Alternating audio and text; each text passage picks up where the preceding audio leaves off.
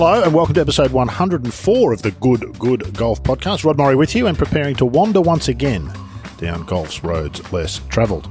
In the modern age, when we think about the game's biggest events and its best players, we immediately conjure up images of perfectly manicured courses being traversed by heavily sponsored players wielding space-age clubs. Big-time golf. Frankly, it's a circus, and golf is only a small part of it. But it wasn't always that way, and in fact, for it to get to this point, there have been many crucial moments and periods in history where things could have been very different. Today, we're going to be talking to author Stephen Proctor about one such period in history ahead of the release of his second book in June, The Long Golden Afternoon. Stephen, along in just a moment, but first let me bring in my regular co-host, Adrian Logue. Logue, welcome. I always wish more people took more of an interest in this stuff. It is genuinely fascinating. It is indeed. And Stephen's one of the people who can write this stuff in a very relatable and entertaining manner. And, I think it's great that we can have him on and talk about the book and get people to be aware of it because there's some great stories here. Absolutely. No matter what level of interest your golf is at, you'll always be better off if you read a little bit about the history. Let's get to the man himself. Stephen Proctor was a virtual unknown in the golf world prior to the release of his first book, Monarch of the Green, the story of young Tom Morris, a couple of years ago. That book received rave reviews. He's no longer an unknown. The former newspaper man from Florida now on the verge of releasing his second book, which he has kindly dropped by to talk to us about today. Stephen, welcome. Are you one of those annoying retirees who now wonders how you ever had time to go to work? No, I'm not. I have a lot of time to do what I want. I golf 3 days a week. I write 4 mornings a week, every week. And I also participate in the management of 2 municipal courses here as part of a nonprofit corporation that runs the 2 golf courses where I play most of my golf. Did you ever have time to go to work? Yeah. It sounds like a very Here being somewhere in Florida, correct? Yes, I'm in Malabar, Florida, a small rural neighborhood. And these 2 courses are, one is in Valcaria and the other is in Spessard, Holland at Melbourne Beach. Never heard of any of that. No. But I'm sure it's not. Well, it's interesting. I'm sure they're small-town golf courses with lots of small-town players who love their particular mud heap as much as anybody who plays at Pine Valley or Cypress Point, yeah? That is so true. And they're very different golf courses. They're lovely courses. One's a full-length course of about 7,000 yards, pretty testing golf course. The other is a par 67 that's located in between the ocean and the intercoastal waterway, the river. So it's what I like to call sporting golf by the sea. 6 par 3s, tough holes all, about 5,100 yards total.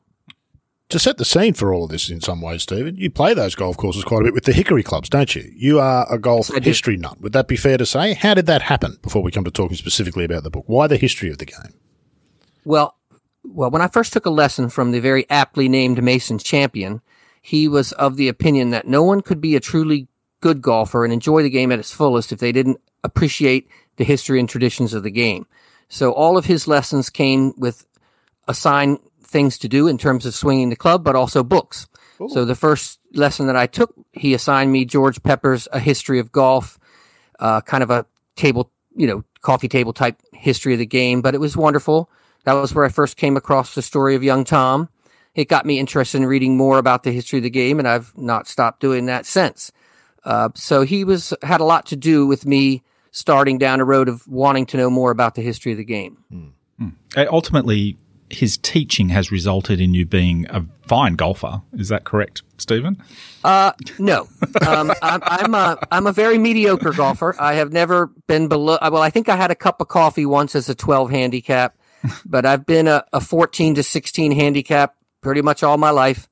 And no matter how hard I've tried, I have failed to get beyond that. That coffee was the worst decision you ever made. If you hadn't had that coffee, who knows what you might have been playing off today, Stephen.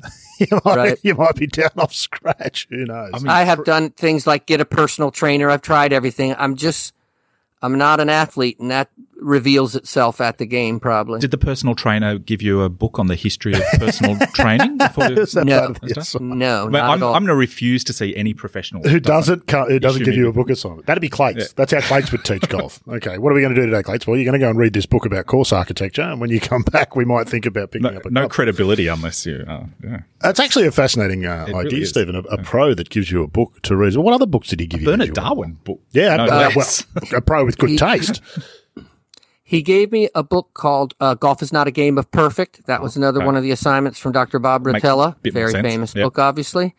And honestly, it's been 20 or 30 years since I started playing golf, so I don't remember all the others, but those two stuck with me. Yeah. And but he was a wonderful teacher, and he did get me to break 100 within 1 year, which I thought was pretty good for a person who 41-year-old taking up the game who'd never played.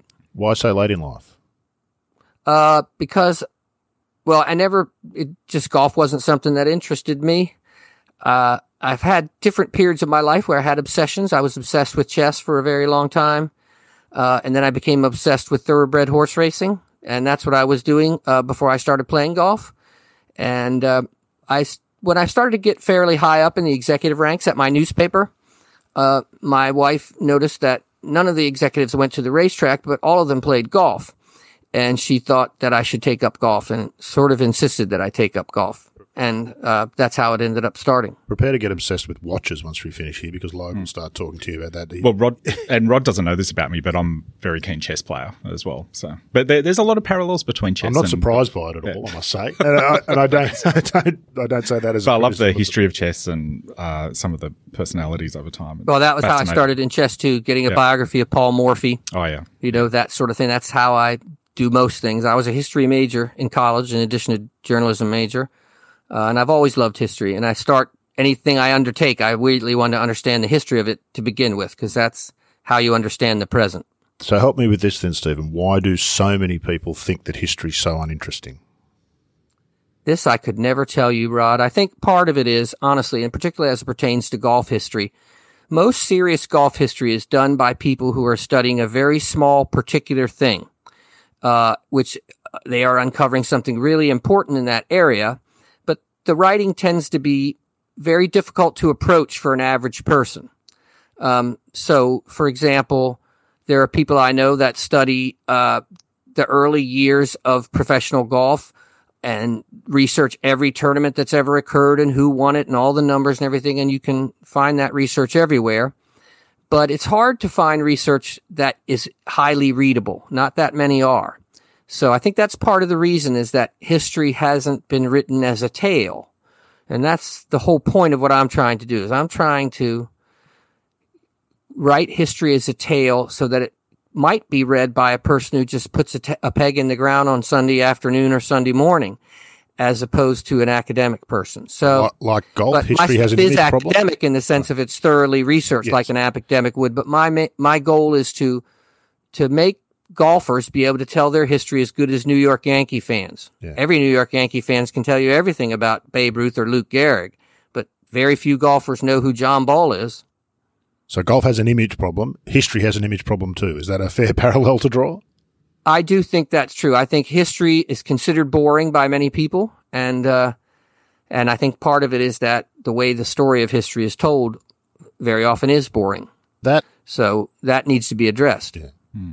That desire to present things as a narrative, I immediately think that must go back directly to the fact that you've spent your life in newspapers, where the idea is to present all the facts, but in a way that is interesting and that people will want to keep reading, which is not a natural, it's a learned skill, isn't it?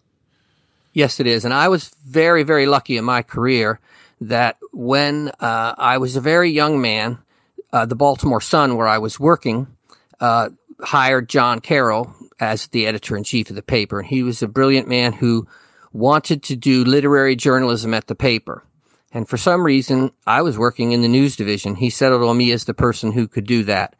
And that's probably because he understood that I was a failed poet. In any case, he finding an awful lot out about you today, Stephen, that I didn't know. So this is great stuff, yes. Yeah, so he put me in charge of the feature sections of the newspaper, and then hired for me a specialist in literary storytelling as my key editor. And from her, a woman named Jan Winburn, I learned an awful lot about literary storytelling. And then he also required me, when I turned 40, to seek out a fellowship, because he observed that I had never lived more than 30 miles from the place I was born, and that I was limiting myself if I didn't go out and see a larger world. So I ended up getting a fellowship at Stanford University for a year. And the program that I proposed was to enroll in the Wallace Stegner fiction writing program there. Wallace Stegner is a famous Western fiction writer in the United States, and write short fiction for a year, study short fiction for a year with the idea of applying those same techniques to the telling of newspaper stories. And so from that age until the end of my career at the age of 56, so I was 41 then, the last 15 years of my career, I spent specializing in literary storytelling and literary journalism, doing, some stories that would run 31 days in a row, a chapter a day, some stories that would just run 5 or 6 long chapters in a week. So different kinds of things, stories about war, stories about human life, but all told as a narrative tale. And it's those skills that I felt gave me something to bring to golf history. So I came up with the notion of what I want to do is to do that same exact thing, but about specific aspects of the history of golf that are untold stories that hopefully I could write in a way that your average golfer wants to read it.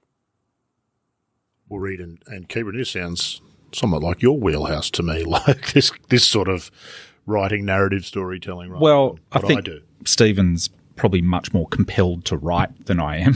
Clearly. Sounds written like 2 books already. What have you done? 3 columns? It seems like you have no problem with motivation about writing. Which is hard work, and harder work, I find, than most people probably realise, Stephen. It really is. It's not an easy thing to do, to write, is it? It's a very challenging. I write a column a week, and it puts me through the ringer every week to produce 500 words. No, writing is a very hard thing, but honestly, I have never had a minute in my life when I didn't write. When I was a little kid, I produced a newspaper for my block of 10 houses. I worked on newspaper all through my school career, junior high school, college. I have I would call a need to write. I'm not happy if I'm not writing something. So one of the reasons that, I got out of journalism because the business collapsed underneath of me, and it was not possible anymore or a lot less possible, I should say, not to continue to do the kind of work I enjoyed doing that made me want to be a journalist. And I was the managing editor of the newspapers that I worked at toward the end. And what I mainly did was cut the budget and cut the staff. And that's just soul crushing. Yeah. By that stage of a career, it's got nothing, it's a bit like golf in some ways, I guess. It's really got nothing to do with news or newspapers or journalism, has it? No. You're running a business. So I finally decided I have to get out of this. It's going to destroy me mentally. And I thought, well, what are you going to do? You need to be writing something.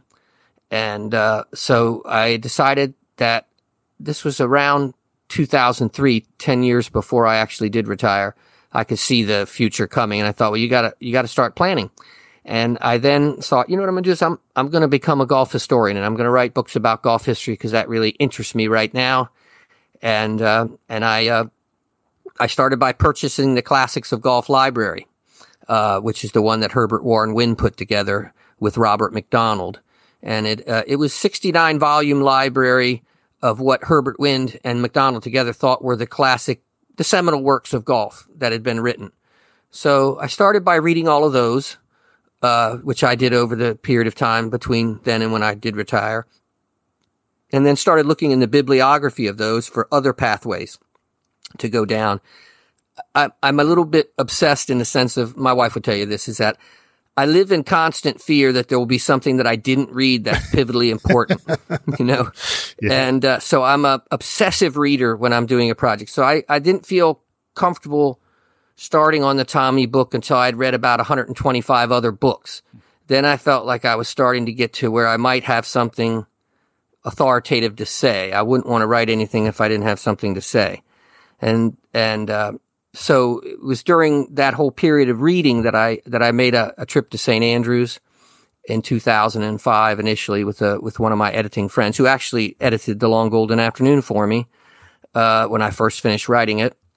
And we went, we were following Herbert Warren Wynn and going north to the Links of Dornoch as he did for the New Yorker in 1964, started in St. Andrews. And we got there on a Sunday and I got to see the statue of Tommy. And I knew a little bit about it from all the books I'd been reading, but I thought, there's the story that I want to do. That's the story there. Is why on earth would gentlemen from 60 golfing societies take money out of their own pocket to build a statue to a working class kid. You know, in Scotland, in England in those days, the class distinction was everything. So I felt like it must be a truly extraordinary story of a truly extraordinary human to do that. So that's when I set out on it in earnest. And then I directed my reading more along the line of Tommy's age, Victorian life in that time, and all the things that I thought would be necessary to be able to tell it as a story. The stuff around golf is always so interesting, though, isn't it? Did I see you with your hand up? Were you about to ask something? No, I just think that's an amazing observation to see the statue and not just assume, and to think about the contemporary climate in which that statue was created and then see the story there and the significance of that individual. And that, of course, becomes Monarch of the Green, your first book. It's so interesting, Adrian, because when you stand in front of that statue, Tommy's statue dwarfs every statue in that cemetery. Every one. Yeah. If you're just entering the cemetery from one side, you can see his statue all the way across on the wall. It goes all the way to the top of the wall. His father's marker, and his father is millions of times more famous than Tommy was before I wrote that book, or probably still. His father is tiny by comparison. Alan Robertson, the first professional at St. Andrews, his is tiny by comparison. So, and of course, the only one that's about the same size as Tommy's is for Hugh Lyon Playfair, who is the savior of the city of St. Andrews. So, great name. The physical scope of it, not to mention the fact that all these people had contributed, gave you a sense that this was something truly extraordinary. And so that's when I really decided, okay, I'm going to do that, and I'm going to just start doing a lot of research in newspapers and everything I need to do to pull that story off. And I did retire at the end of 2012, just about 2013, and when I had my last day of work on a Friday, and on Saturday I wrote the first chapter. Started it. You're a better man than it's me, interesting that I'd still be procrastinating. Yeah, that's very motivated. And it reminds me of a saying I heard, and you seem to have found your thing, Stephen, in life, and that's a wonderful thing. Good for you. Because there's a saying I've heard that your life isn't long enough to get good at many things. So you've got to be careful at what you get good at. Ooh. I think that is so true. And honestly, I'm only good at one thing, and that is writing. You know, everything else I'm passable at. I was pretty good at chess for a while, and I became quite good at horse race games. Were you a junior chess champion at your school, Stephen? I was on the chess team in high school, and I was undefeated there. Yes. Oh, okay. All right. Are there any? Let's move on. Are there any school chess team junior members in the room with us at the moment? Yeah. Well, funnily enough, yes, who would have thought? Let's get to the book. What interests me about all this stuff, and the story you tell about young Tom there, we're all guilty of this, particularly when we're younger, this notion of recency bias. So Tiger Woods, to date the show, Tiger Woods went into the World Golf Hall of Fame yesterday, which made news all over the place, in fact, dominated golf news. Without young Tom, there is no Tiger. That's true, is it not, Stephen? We can't get to here without passing through there. Golf's first you cannot. superstar. And you might not even have golf. Yes. At the time that young Tommy came along in 1851, he was born, and in 1864 he made his public debut as a golfer. That was at the height of the Industrial Revolution, and that was significantly changing life in Britain and around the world. And the disruption of that caused a lot of people to have less time for golf, and then the sport was waning, particularly even in old senators like Edinburgh, before Tommy came along and the Open Championship came along some years before he made his debut. But his fame helped to revive interest in the game in a way that helped save it, along with the invention of the gutty ball, which is, without any doubt, the most important thing that's ever happened. Well, it makes it affordable, doesn't it? That's the key. Right. Makes it affordable. Brings it to more people. Right. It's right. And then Tommy coming along right behind that. The gutty ball is introduced roughly in 1848. Tommy is born in 1851. Even still, by 1851, there were still featheries being played here and there by traditionalists. But by the time Tommy makes his debut at age of 12 at Perth in 1864, the gutty's completely taken over, and more people are starting to drift out onto the actual links. People played golf all the time without, like, if you look at any memoir of an old St. Andrews guy like Sandy Hurd, or even Tom himself, old Tom himself, They played with champagne corks that had screws stuck in them to make them a little heavier. And whatever club they could figure out how to make from a tree or from a shinty stick or anything. What would be the... so they could actually then go out onto the links with proper equipment once the gutty came along. Yeah. What would be the inflation-adjusted price of a feathery? Oh, wow, yeah. Like Pro V1 is like $9 or something? Like, what would be a feathery cost? Like $50? It would be just astronomical, like a single feathery, which of course might not even last around if it was raining, cost more than your club. They were extremely expensive. And that was the thing that kept golf from being played by people other than the wealthy, what I would call proper golf. People played street golf with whatever they could. But proper long game on the links, as David Hamilton, the great historian, puts it, the long game on the links was reserved for wealthy gentlemen until the invention of the gutty ball. And that made it possible for the working man, anybody, to play golf because they were just a shilling. I would love to read the instruction article on how to fade and draw the cork with screws in it. what technique changes are required to make that move one way or the other? Stunning stuff, which brings us neatly to, we've kind of got a bit sidetracked by Monica the Green, which is understandable. The reason it was so incredibly popular is because it's a fantastic book about a fabulously interesting topic. But this second book is talking about something similar, isn't it? Possibly a bit more broadly, I think, Stephen. This notion of a period of change in the game, which I think we probably saw in our lifetime around, certainly in equipment and the way the game is played to where we are now, around that late 90s to early 2000s, with particularly the solid core ball, which changed things for the professional game as much as any piece of equipment perhaps in the history of the game. You're talking about another period of change. Tell us about what this long golden afternoon? What's the period? Afternoon, Golf's Age of Glory. There you go. Tell us why this period, what was so important about it. And I suspect even people with an interest in golf history will not have heard of all of the names of the people that you've sort of unearthed here and their role around this time.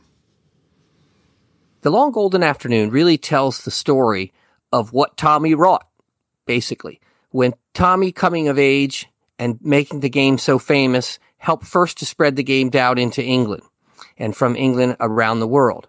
But what happened is that it is really the coming of age story for golf. So in 1890, an amateur golfer named John Ball Jr., who is probably the greatest golfer that no one's ever heard of. Mm-hmm. He's got 9 major championship wins, and no one's heard of him. He won the Open Championship in 1890 at Prestwick in Scotland as an amateur player. And that really opened the floodgates of golf in England because the fact that when golf transitioned out of Scotland, it was taken up first by wealthy gentlemen. That would be true when it transitioned to America as well. There was not a tradition and history of playing golf among children in England as there was in Scotland with the sandy herds and their champagne corks. Kids in England played different games, cricket, rugby. They didn't have any interest in golf. And it was only gentlemen who took up golf, mostly because other wealthy gentlemen they knew who were Scottish merchants wanted to play it in their neighborhood. So in 1864, you have Royal North Devon Golf Club formed by a friend of old Tom Morris's.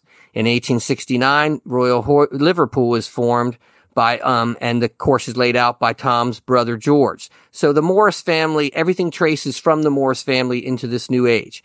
And golf is growing fairly decently between 1864 and 1890. I won't remember the numbers correctly, but there was something on the order of 230 courses in England by the time that John Ball stepped up to the first tee at Prestwick in 1890.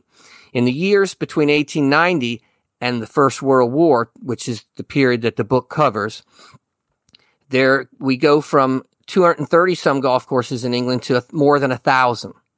And many more clubs playing over those courses than the number of courses themselves, because many courses would be played on by more than one club. You also have women entering the game. And then you start to see a huge ushering in of all kinds of changes associated with the growth of the game. Has there been? Can we point to any other period of it? When you talk about this, particularly the growth in the number of courses, and I'm sure there's more to it, we must think about the 80s, surely, the 1980s, when the real estate-driven golf course boom happened, and we saw what the eventual result of that was, which was not really a net positive for golf necessarily. It was sort of exposed as not being really about golf. Has there been other periods in history where we've seen a boom like what you're talking about? I definitely think the Tiger era is probably the most comparable one. When Tiger comes along, there's a great boom in golf. But I think you're right that some of the solid core ball technology is comparable there. During the period of the long golden afternoon that we're talking about, you see the establishment of other major championships, in particular the British PGA Championship, the formation of professional golf associations, the rise of professional golfers themselves in England, when all English clubs that opened hired a Scottish professional at the beginning. But when Englishmen started to play, then there became the development of English professionals, beginning with John Henry Taylor winning the Open in 1894. That opened the floodgate for English professionals. And then you would have huge developments like 1902, the introduction of the Haskell ball is really one of the bigger, more revolutionary changes in the age. And that came along at a time when clubs were already undergoing a lot of improvement. So you have massive improvement in technology, massive growth in the game of golf worldwide, including in Australia, Ireland, the United States, South America, South Africa, all kinds of places where the game is taking root simultaneously. So Golf Illustrated, the main magazine of Britain, is now circulating around the world. And so more and more people are coming to the game. There's revolutionary technological change. And then, of course, there's the introduction of literature. There's a lot of golf literature being written, starting with Horace Hutchinson, starting with the first full-time magazine devoted to golf, which is the one that became Golf Illustrated, and that also comes out in 1890. So all these things unfold during the decade that basically turn golf into the modern game that you know now. I was going to say that period saw the emergence of golf writing, which is what I find fascinating. And Horace Hutchinson, considered by many to be the first significant golf writer. He definitely was. He wrote a book. First off, he wrote a really charming book that you have to find called Hints on the Game of Golf in 1886, which was kind of a cheeky instructional manual with things like, if your opponent is badly bunkered, there is no rule against your standing above him and counting his strokes aloud, with increasing gusto as their number mounts up. But it would be a wise precaution to arm yourself with a niblick before doing so as to meet him on equal terms. So he writes that, and then in 1890, he publishes a book called Badminton Libraries Golf. Badminton Library, this whole age is an age when sport is becoming more and more important in Victorian society. As a recreation? And that's a big part of, as a recreation, but also as moral compass, teaching you how to lose gracefully, teaching you how to do your bit for the team, all these other things that made a good gentleman. And so there was a man named Beaufort, and he started the Badminton Library of Sports and Pastimes. And it did stuff on like hunting, steeplechasing, all the various sports that would be considered gentlemanly sports.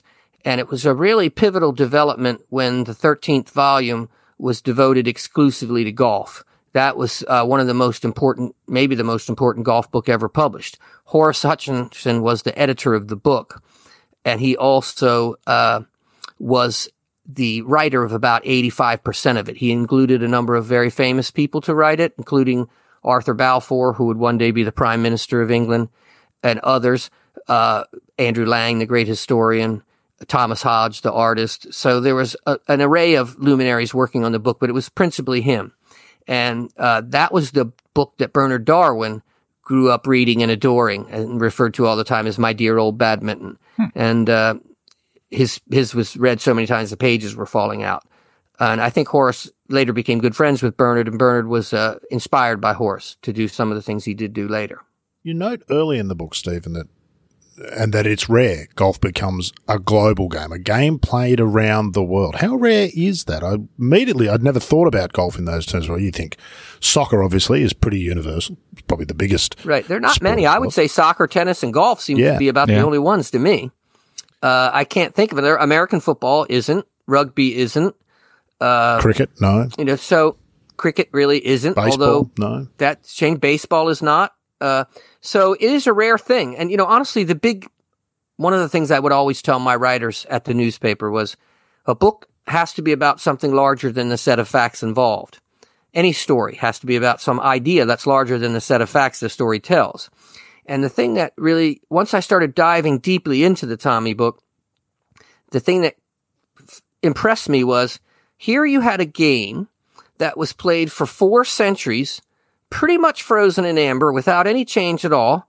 And then in 50 years, a period of 50 years from 1848 to 1898, the game is then global. So the Tommy story and this book together, I feel like answer the question of how does a game that had been played this same way unchanged for 4 centuries suddenly become a global game in 50 years?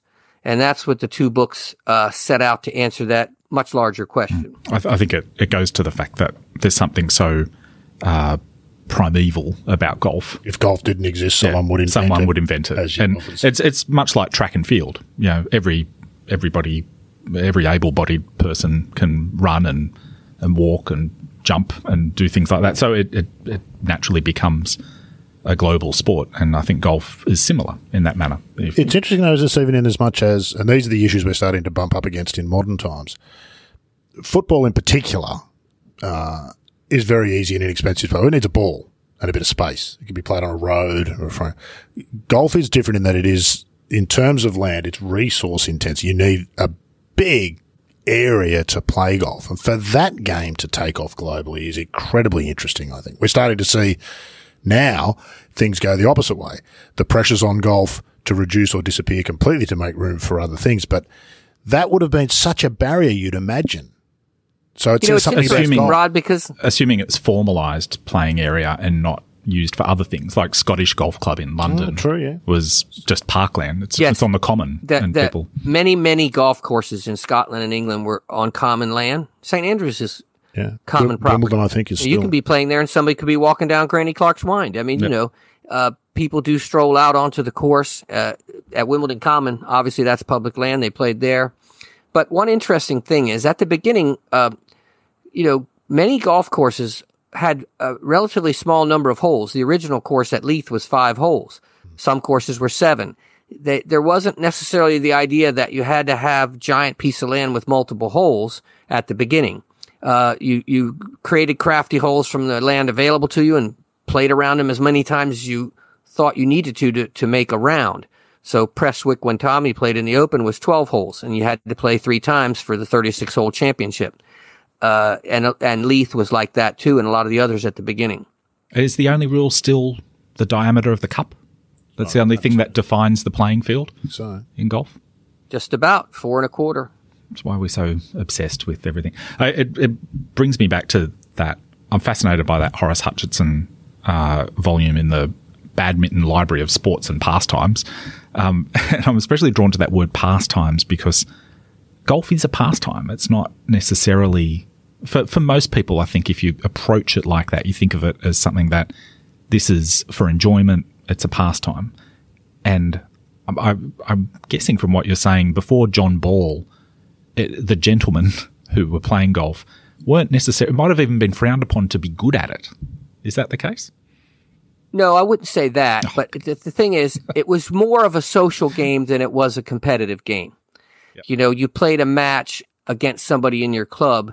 It was almost always a foursome, as opposed to a singles match. Alternate shot. It was more about the gambling and the drinking and the dinner than it was about any kind of competitive thing. But even from the earliest days, there were medals or clubs to compete for. In 1744, the gentlemen golfers of Leith petitioned the city of Edinburgh to provide them a silver club to compete for annually on the links. And the winner was considered the captain of the golf. And when you won, you would attach a silver golf ball to the club. And that tradition continues to this day, where the city gives a new club every time the present club is filled up. And at St. Andrews had multiple medals that they competed for. So there were always competitions, but really when the golf meeting took place, other than the big autumn or spring meetings that were business meetings in addition to social gatherings, it was mainly about having, you would play your foursome in the morning, you would have lunch together. You would then play your foursome in the evening and have dinner together. You would get really drunk on claret and you would sing songs and a lot of other fun things like that. So what happened to that? The bill for some of these dinners is extraordinary. Why can't we go? An amount of alcohol consumed is beyond comprehension.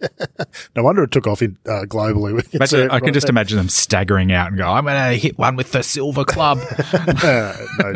Somebody once wrote that they never left without the better part of a gallon of claret in their belly or whatever. Wow. And if you did a misdeed at the club, you were normally fined in bottles of claret. So if you had an infraction like you didn't wear your red jacket, you might get fined 3 bottles of claret, which you then had to supply for the dinner that evening. And everybody, of course, would drink them. Obviously, things like that are what kept professional golfers out of that ceremony, if you like. Yeah. So professional golfers, how were professional golfers, how do they carve out a niche for themselves in that environment? Like, what's the purpose of a professional golfer in that environment? The professional golfer then was making money by playing in foursomes as the partner of a gentleman.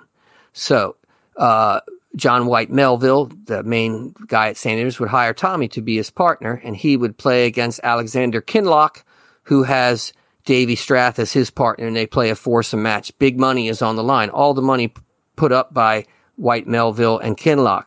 Say they play a match for £50, let's say, which is a lot, probably bigger than most of them, but let's just use that number. If they win, then, the winning professional, Tommy was different than other professionals, but the typical winning professional would get 10% if they won and some kind of tip if they didn't win. Definitely not 10%. So that was one of the ways they engaged themselves. But professionals very quickly formed their own clubs. In 1851, Old Tom, formed the Prestwick Mechanics Club, which played at nearby Prestwick St. Nicholas. And in St. Andrews, when he got there, they also had, so there were working men's clubs affiliated with most of the cities, and that's where the professional golfers played. And they mostly met in pubs. They didn't have like a building like the Royal and Ancient, but they met regularly in a pub, and I'm sure they had their own sort of fun, probably mocking the people who presumed to be their betters, would be my guess is how they spent some of their evenings. Mm. And all the money and prize money in the world could never make them a gentleman, could it? No. There was a class distinction there that was not crossable.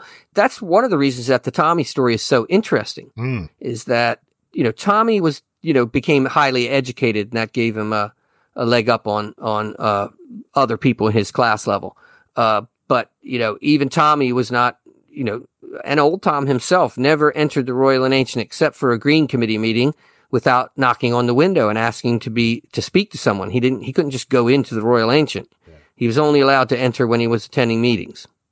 It's a staggering thing to think about, isn't it? And right up into the 20th century, there was. Well, I'm always struck by the story of Harry Varden from The Greatest Game Ever Played, when he convalesces for a while with consumption and basically disappears from the world game.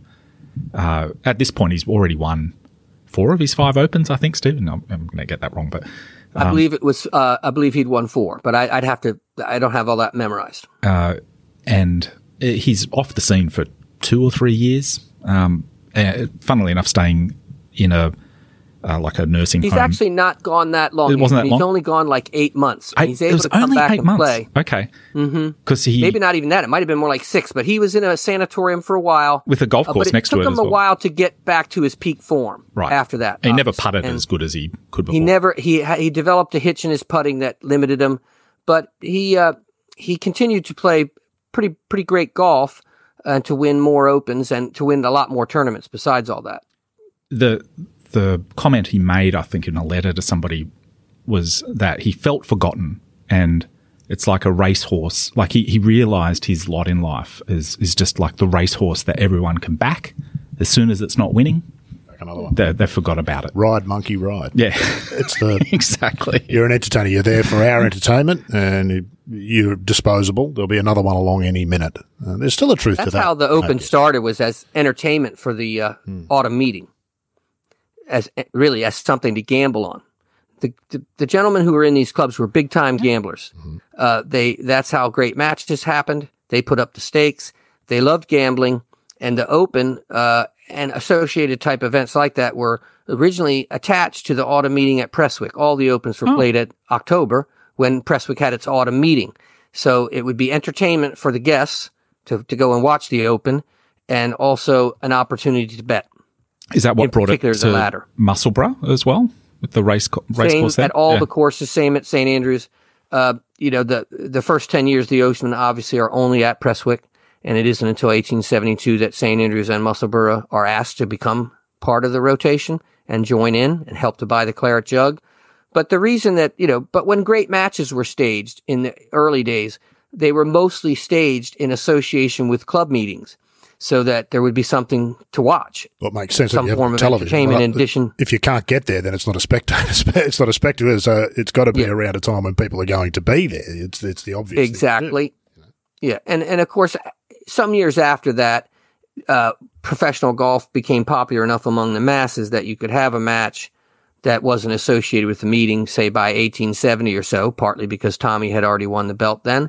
That's when, Old Tom and Willie Park have their great match over 4 greens that ends up being halted by the referee because Musselburgh fans won't let Tom take an unimpeded swing and are kicking his ball into gorse bushes and this and that. So pretty rowdy scene in those days. Not Where's like the protection, the PGA Tour. I was going to say, Hoffman's blowing up about Charlie a bad Hoffman. line in a bunker. The PGA Tour could provide him more protection. The thing to keep in mind about a match... The thing to keep in mind about a match is there might be a crowd of 5,000 on the golf course, but they're only watching one hole. Yeah, absolutely. They're all on that same hole. Yeah, it's a sort of like if you go to a golf tournament, you come down to the 18th where it's going to be decided. Everybody at the golf tournament is around that hole.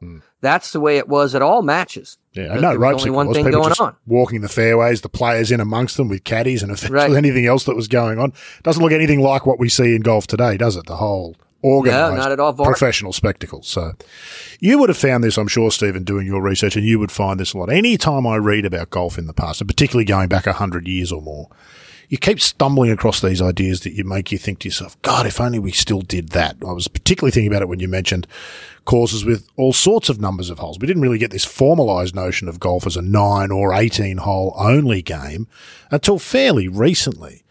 And you keep falling over these details, don't you?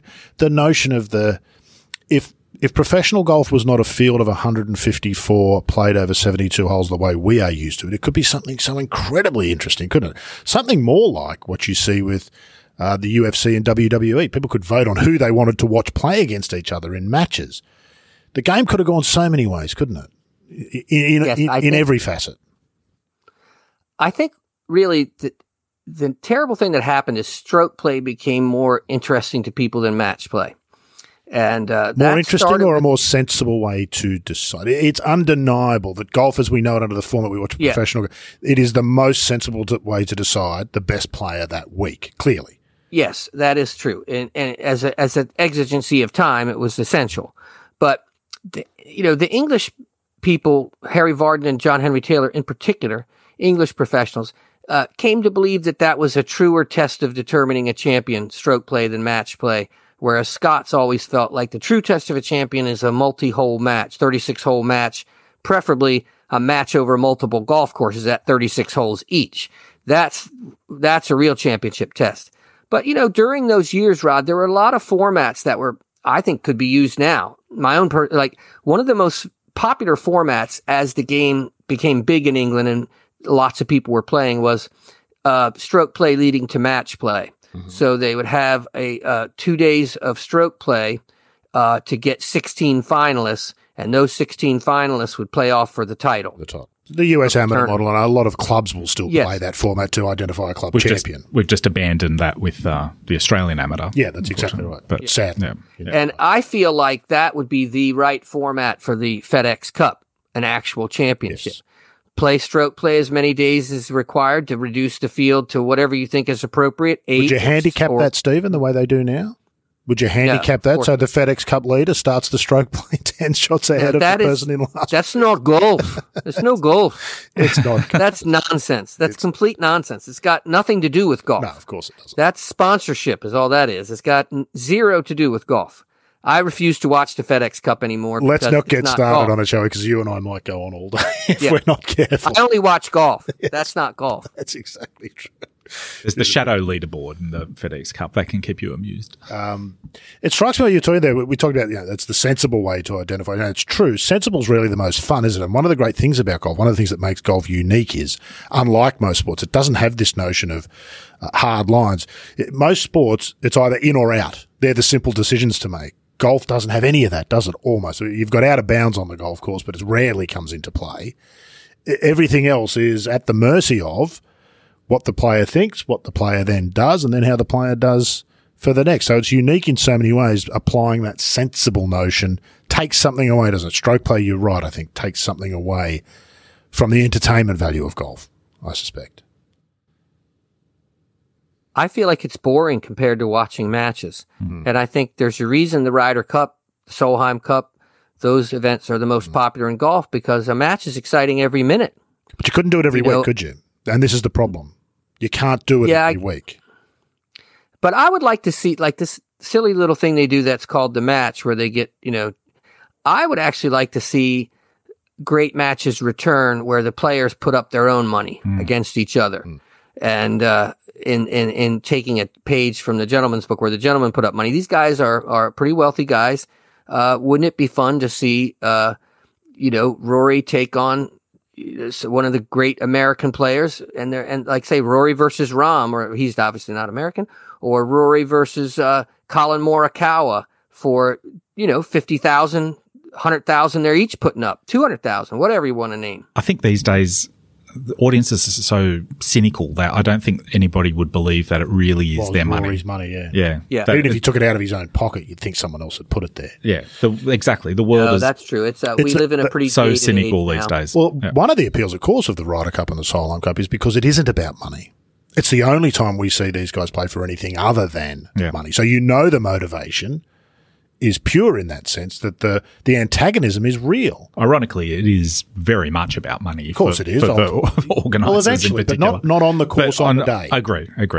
Rory and It's Reed, not a factor at all in the motivation for being selected or playing. The only way Rory and Reed could have been spicier is if they were playing for $10 at that Ryder Cup, that fabulous sort of first 8 holes they played with. They were both worn out by the end of that. If they'd been playing for $1 or $2 or 10, that would have been the only thing that could have made that more interesting. So I think Nicholas put an end to putting your own money in as well, didn't he, in the 80s during a skins game? It was a big controversy in a skins game, I think, wasn't it? Should they put their own money in? Because it was seen as sort of excessive, almost grotesque, obnoxious greed to be playing for so much money in these skins matches. And the suggestion was they should put their own money in. Nicholas said, "No, I'm comfortable. I'm quite comfortable having sponsors." No, they're never going to put their own money in. I know that. Sure, they still do. I still feel like that would. If those matches were real matches, and not these sort of silly televised events, I think that'd be good for golf. Yeah, the Shell's Wonderful World of Golf concept. I don't think it's possible to recreate the purity of that anymore. Even that in the modern like game. A match at stroke play, which makes no sense at all. Medal match, yeah. Although that worked fantastic for the Dunhill Cup, which was a team. always a fascinating I love Shell's contest. Wonderful World of Golf. That's a Herbert Warren Wynn creation, also, by the way. He's such an influential man in golf. But in Let any me case, guess, your third book is going to be about Herbert Warren Wynn, Steve?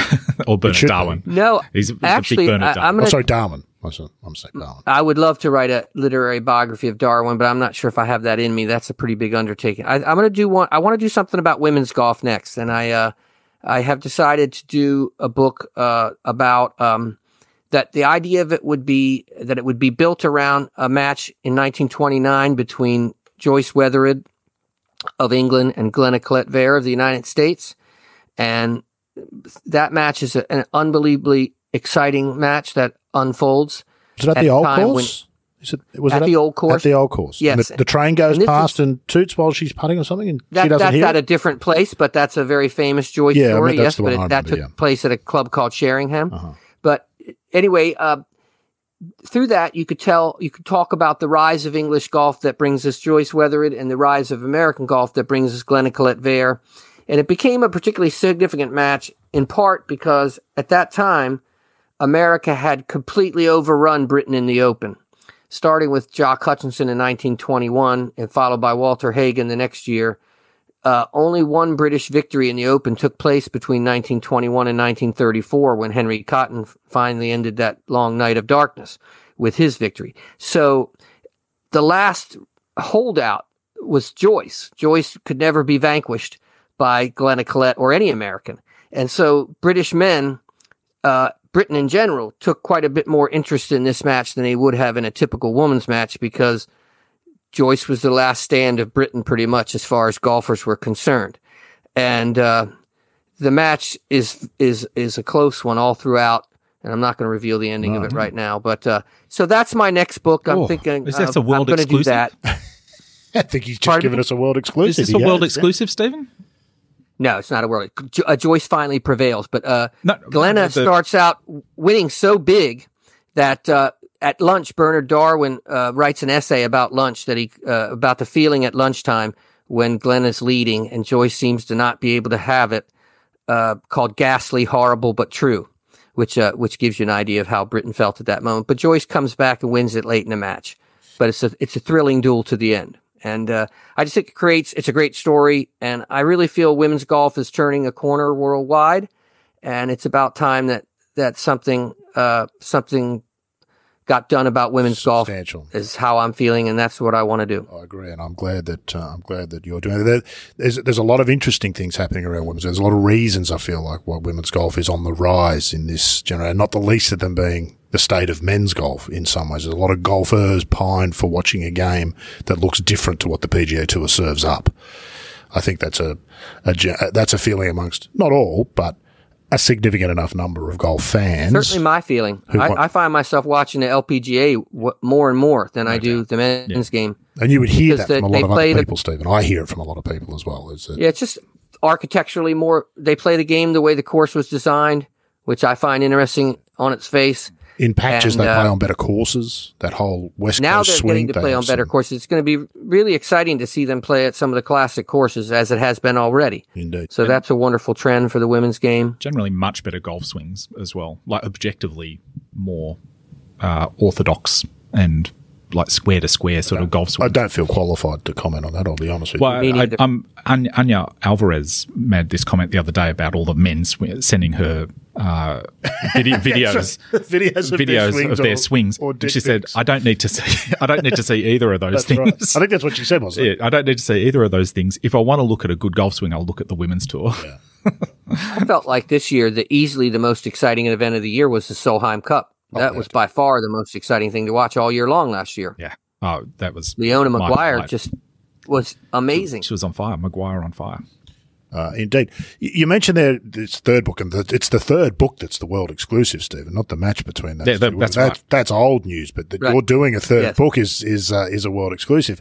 The notion of Mark Frost does this with those sort of half historically true rises. Take an event, and this is where the newspaper man comes out, I think. Take that event and use it as the prism through which to view a whole bunch of other much bigger and more important stuff. And I'm getting the sense that that's exactly what you've done with this long golden afternoon. Take a singular event and build out from there to explain why it is happening the way it is happening at that moment in time. Yes, that's exactly right, Rod. And this book, when John Ball wins the Open, I think you can imagine when Englishmen start playing golf, what do you think would be the first thing they wish to do? Oh, beat the Scots. Precisely. And that starts just probably one of the greatest sports rivalries ever. So the dramatic backdrop of the story is this 2-decade-long battle between the English and the Scots for supremacy at the game. Obviously, up until the time of John Ball, no Englishman had won the Open. And then Englishmen started winning the Open like crazy. And of course, in the early amateurs, most Scotsmen didn't play as much at the beginning. But then, it became a huge contest between England and Scotland in both the Open and the amateur. And eventually later in 1902, Hoylake begins the international amateur match, which is almost immediately followed by a professional international match, which is a team of Scottish golfers versus a team of English golfers. So just as we would do in the Ryder Cup, singles in the morning, foursomes in the afternoon, that sort of thing. And actually, Bernard Darwin is on the very first international team put together for England to face the Scots in 1902 at Royal Liverpool Interesting enough, he's a student then. It's not till 1908 that he starts writing for the Times. But those matches became very wildly popular. And this whole rivalry is, the story of the book is the story of the unfolding of that rivalry. And within that story comes all the developments that change golf, make revolutionary changes in golf, including, intellectual contributions by the very smart people that played golf and continue to do that up until this day, the literature, the inventions, the invention of the new ball, the response to the invention of the new ball, or failure to respond, actually, if you would listen, John Lowe would tell you, failure to respond to the new ball, which creates the same exact arguments that we're having right now. Of course. When the new ball came along, John Ball and a man named Muir Ferguson, who was a champion amateur golfer, put an agenda item on the Royal and Ancients agenda, the Rules Committee, to ban the new ball from golf. And to declare the gutty ball to be the ball that golf would have to be played for forever. And they were pointing out that if you continue to have balls go farther, you have to move all your tees back on every golf course. That's expensive. There's not that much land. I'd never thought of that, Steve. Crazy. Interesting argument, isn't it? And then there are a number of people that argue for, well, why don't we have gutty to be the ball of the professional players, and then the amateur players can play with the new Haskell ball because it helps the amateur play better and enjoy the game more. But there should be a ball for professionals and a ball for amateurs. That's a big part of the argument. It's all the exact same things we're talking about now, completely unchanged. And of course, what happens is Arthur Balfour, the Prime Minister, comes out in favor of the Haskell ball because it helps him play better. Hang on. The Prime Minister. The Prime Minister stepped in. Yes, he did. And also the head editor of Golf Illustrated was loved to play golf, and he felt that Haskell improved his game. Interestingly, in the final vote on the Rules Committee, one of the people who voted in favor of the Haskell ball was Harry Colt, the architect, which you might think of as counterintuitive, given how things unfolded after that. But the majority of people seem to feel like, hey, this helps the amateur play better, and that's good for the game, which is one of the principal arguments today, I think. There's a whole semantic around that notion of play better too, isn't there? I think that's a whole – there's lots to unpack about what playing better actually might mean. Yes, what actually means. I would agree. All the gutter perch of trees around the world. That was a very big part of the argument then, was that, the same arguments that we have today, literally unchanged. That's one of the things that the book emphasizes quite a bit. And has the planet grown in size since then, Stephen, or are those arguments now more urgent? I think they are way more urgent because not only has the planet not grown in size, but it's been assaulted from every direction and is about to expire. So we need to do something about that, particularly as it pertains to golf. Indeed. The role of that rivalry between the English and the Scots, in a way, is what that smaller thing is, in a way, what drives these bigger things, isn't it? The technological innovation. Somebody in England wants their players to have an advantage, so they get cracking on innovating something about the ball or a club or whatever it might be. And then somebody in Scotland is thinking the same thing, and they get cracking on doing something about agronomy or course design or whatever it might be. There's a very direct correlation, isn't there, between this kind of head-to-head idea, the human rivalry, which drives all the other stuff around it, which ultimately has a much bigger impact over time. But it's all driven by that very smallish notion of people against people. That is so true. And I think that is the thing that gets the average citizen interested in golf, not the gentleman. In England in particular, obviously it was always true in Scotland, but in England, when the thing became a contest between English and Scots, and you could read any issue of the Golfing Annual, and when Harold Hilton, for instance, follows up John Ball's win in the Open with one of his own 2 years later, the Golfing Annual puts a little admonition at the end of its coverage to the Scottish professionals had better look to their laurels, and all this other sort of thing. So it was constantly in the newspaper that, England is getting ahead of us. If we're going to answer as Scotsmen, we better answer now. And, there's a lot of that. And it did drive interest in every aspect of it: technology, literature, the common man playing more golf in England, and the growth of golf courses and everything else. Probably see a bit of that with the Tiger Woods boom too, don't we? It's the one I always come back to. I mean, Nicklaus was hugely popular. Norman for a time there was hugely popular, but Tiger stepped beyond golf My mum's interested in Tiger. She was never interested in Greg Norman. She will ask me, what did Tiger do? Oh, Tiger didn't win this week. So, well, no, he can't win every week. But Tiger's the only reference point that golfers and non-golfers can agree on, really. Yeah. Like, that's the one name. He's the man. It brings me... That was true of Tommy when Tommy I was about to say, right. That's the same sort of feeling I get from what you're saying about Tommy. He had that level of superstardom. Yes. Hence the huge statue Tommy, in the cemetery. Yeah. Yeah, no, Tommy made a lot of money for a young man, and he liked to spend it. He dressed quite fancily, like a dandy, and he would attract a lot of women out to the golf course to watch him play who probably never came to golf. So he was bigger than big. Interesting. A bit of a meta question, Stephen. You write a lot about this period of 100, 120 years ago. Could the same type of historical golf writing be done these days, or is there just too much of this cacophony of opinions and messed up and just a messed up documentation of what history actually is at the moment? Boy, that's a great question, and I don't think so, Adrian. It's not possible to write an accurate history of this time on any subject anymore.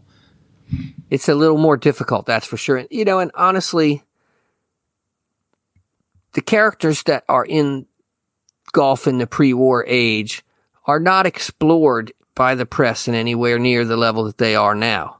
So when you are telling their story, there are no obvious warts involved that you can locate and prove, and so it becomes sort of different in that way. Players it was more easy for a player to be seen as a hero by the people around him, because and I'm certain that all these men had the same deep flaws that modern golfers have. It would be foolish to think otherwise. But it wasn't something that was part of the discussion. It just wasn't talked about. And so it's way more complicated now, I would say, and it would be very difficult to write the way that I write in this book about anything modern. That's for certain. And that's you've got facts. One of the reasons I like to write about pre-war golf is that it's a simpler thing. Yeah. Well, of course, the other thing you've had happen in the more modern era is that now that we do have this warts and all scrutiny of people, there's a reaction to that by those people, and so they present in a way that's very different. It's not as though they just get scrutinised and that's that. There's very carefully crafted work done in the background to create images, and it was the great thing about Woods that people found so disappointing when he had his 2009. He was, all of this wasn't true. This amazingly crafted persona that we'd been led to believe, and I think that's a bit simplistic as well. But so the whole thing. So I think that's a really interesting question. How will we look back? So it's probably going to be in the same way we do things now, however you choose. Yeah. Whichever narrative that appeals to you, you'll be able to find a very well-crafted version of it out there to suit your taste. There's a genuine 1984 I do think one thing that remains dystopian look at history now. I do think one thing that remains true is that sports stars, if they're big enough stars, are almost always forgiven for whatever it is. Tiger, there's the amount of Tiger adoration that exists now is very high. And obviously, Tiger's had some very low points.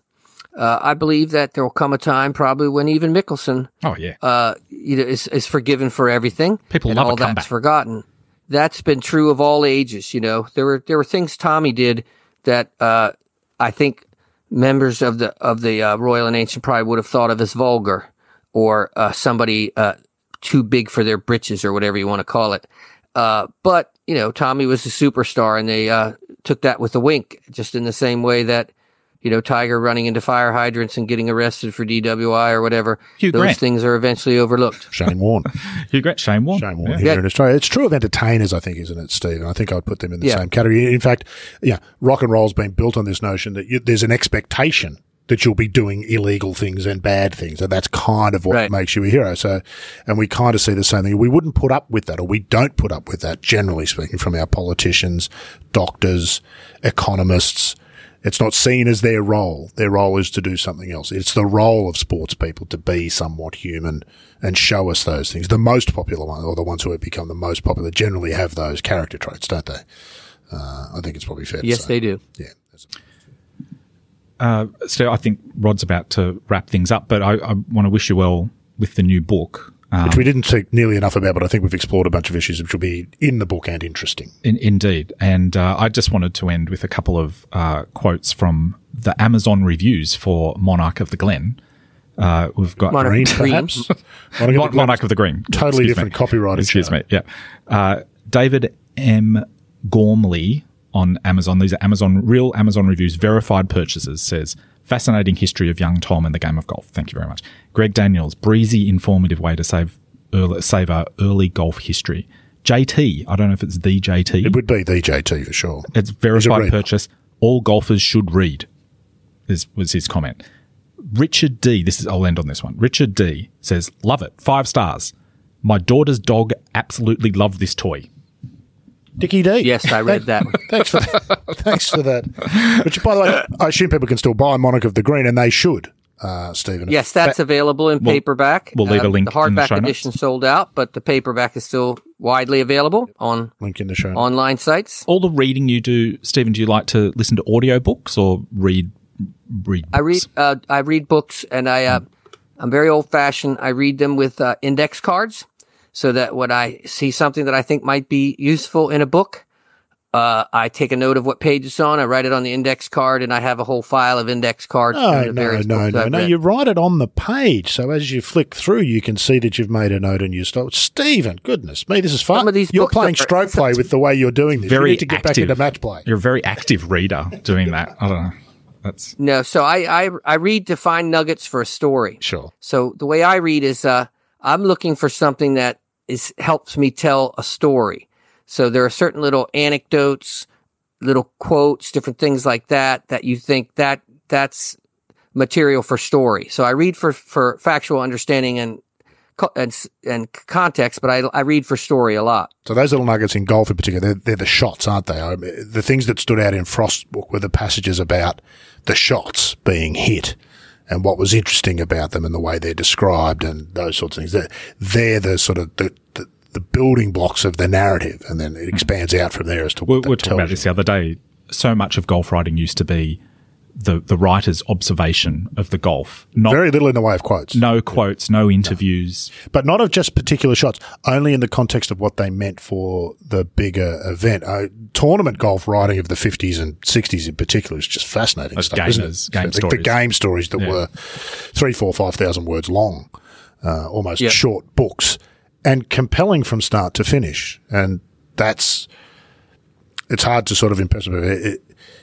Good writing makes you want to keep reading. You know you've read a good piece when you get to the end and your immediate reaction is, I wish there was more. It creates a mystique about the thing they're writing about too, like a Western Open or LA Open or something. Reading a game story from the 50s about the LA Open is something that really elevates that event. The words carry you along exactly. It's all demystified now with TV and graphs and TrackMan and all the rest of it. Look, You'll love this, Adrian. It's got its place. You'll love this. The first time Bernard Darwin was invited to interview a player after a match or a stroke play tournament or whatever, he said, the readers of the Times do not care what Mr. Smith has to say. They care what I have to say. Brilliant. Fabulous note to end on. We care what you have to say, Steve. It's been fabulous of you to join us today, mate. We've really enjoyed it. I don't think this is the last time we'll have you on the pod. I say that to a lot of people. Most of them will come back. Either.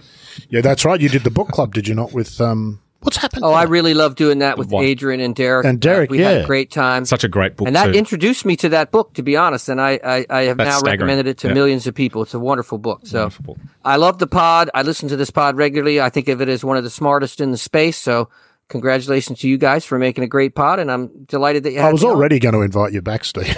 You've now made it impossible for me. Selling past the close. What's happened to the book club? That was your we ran out of steam. You're doing Simpson, aren't you?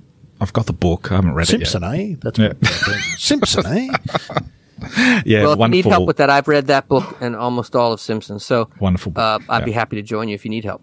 Okay. We might just Michael Wolff was going to help us with that one as well. We should restart the book club because it was popular for a reason, and it's a fabulous idea. We'll talk about that more off air. Thank you, Stephen. But great to have you along, and Logue, thank you. Always good to have your company as well. Thank you. Thanks a lot, guys. Episode 104, done and dusted. Stephen's already gone. We'll be back to you all again next week here on the Good Golf Podcast.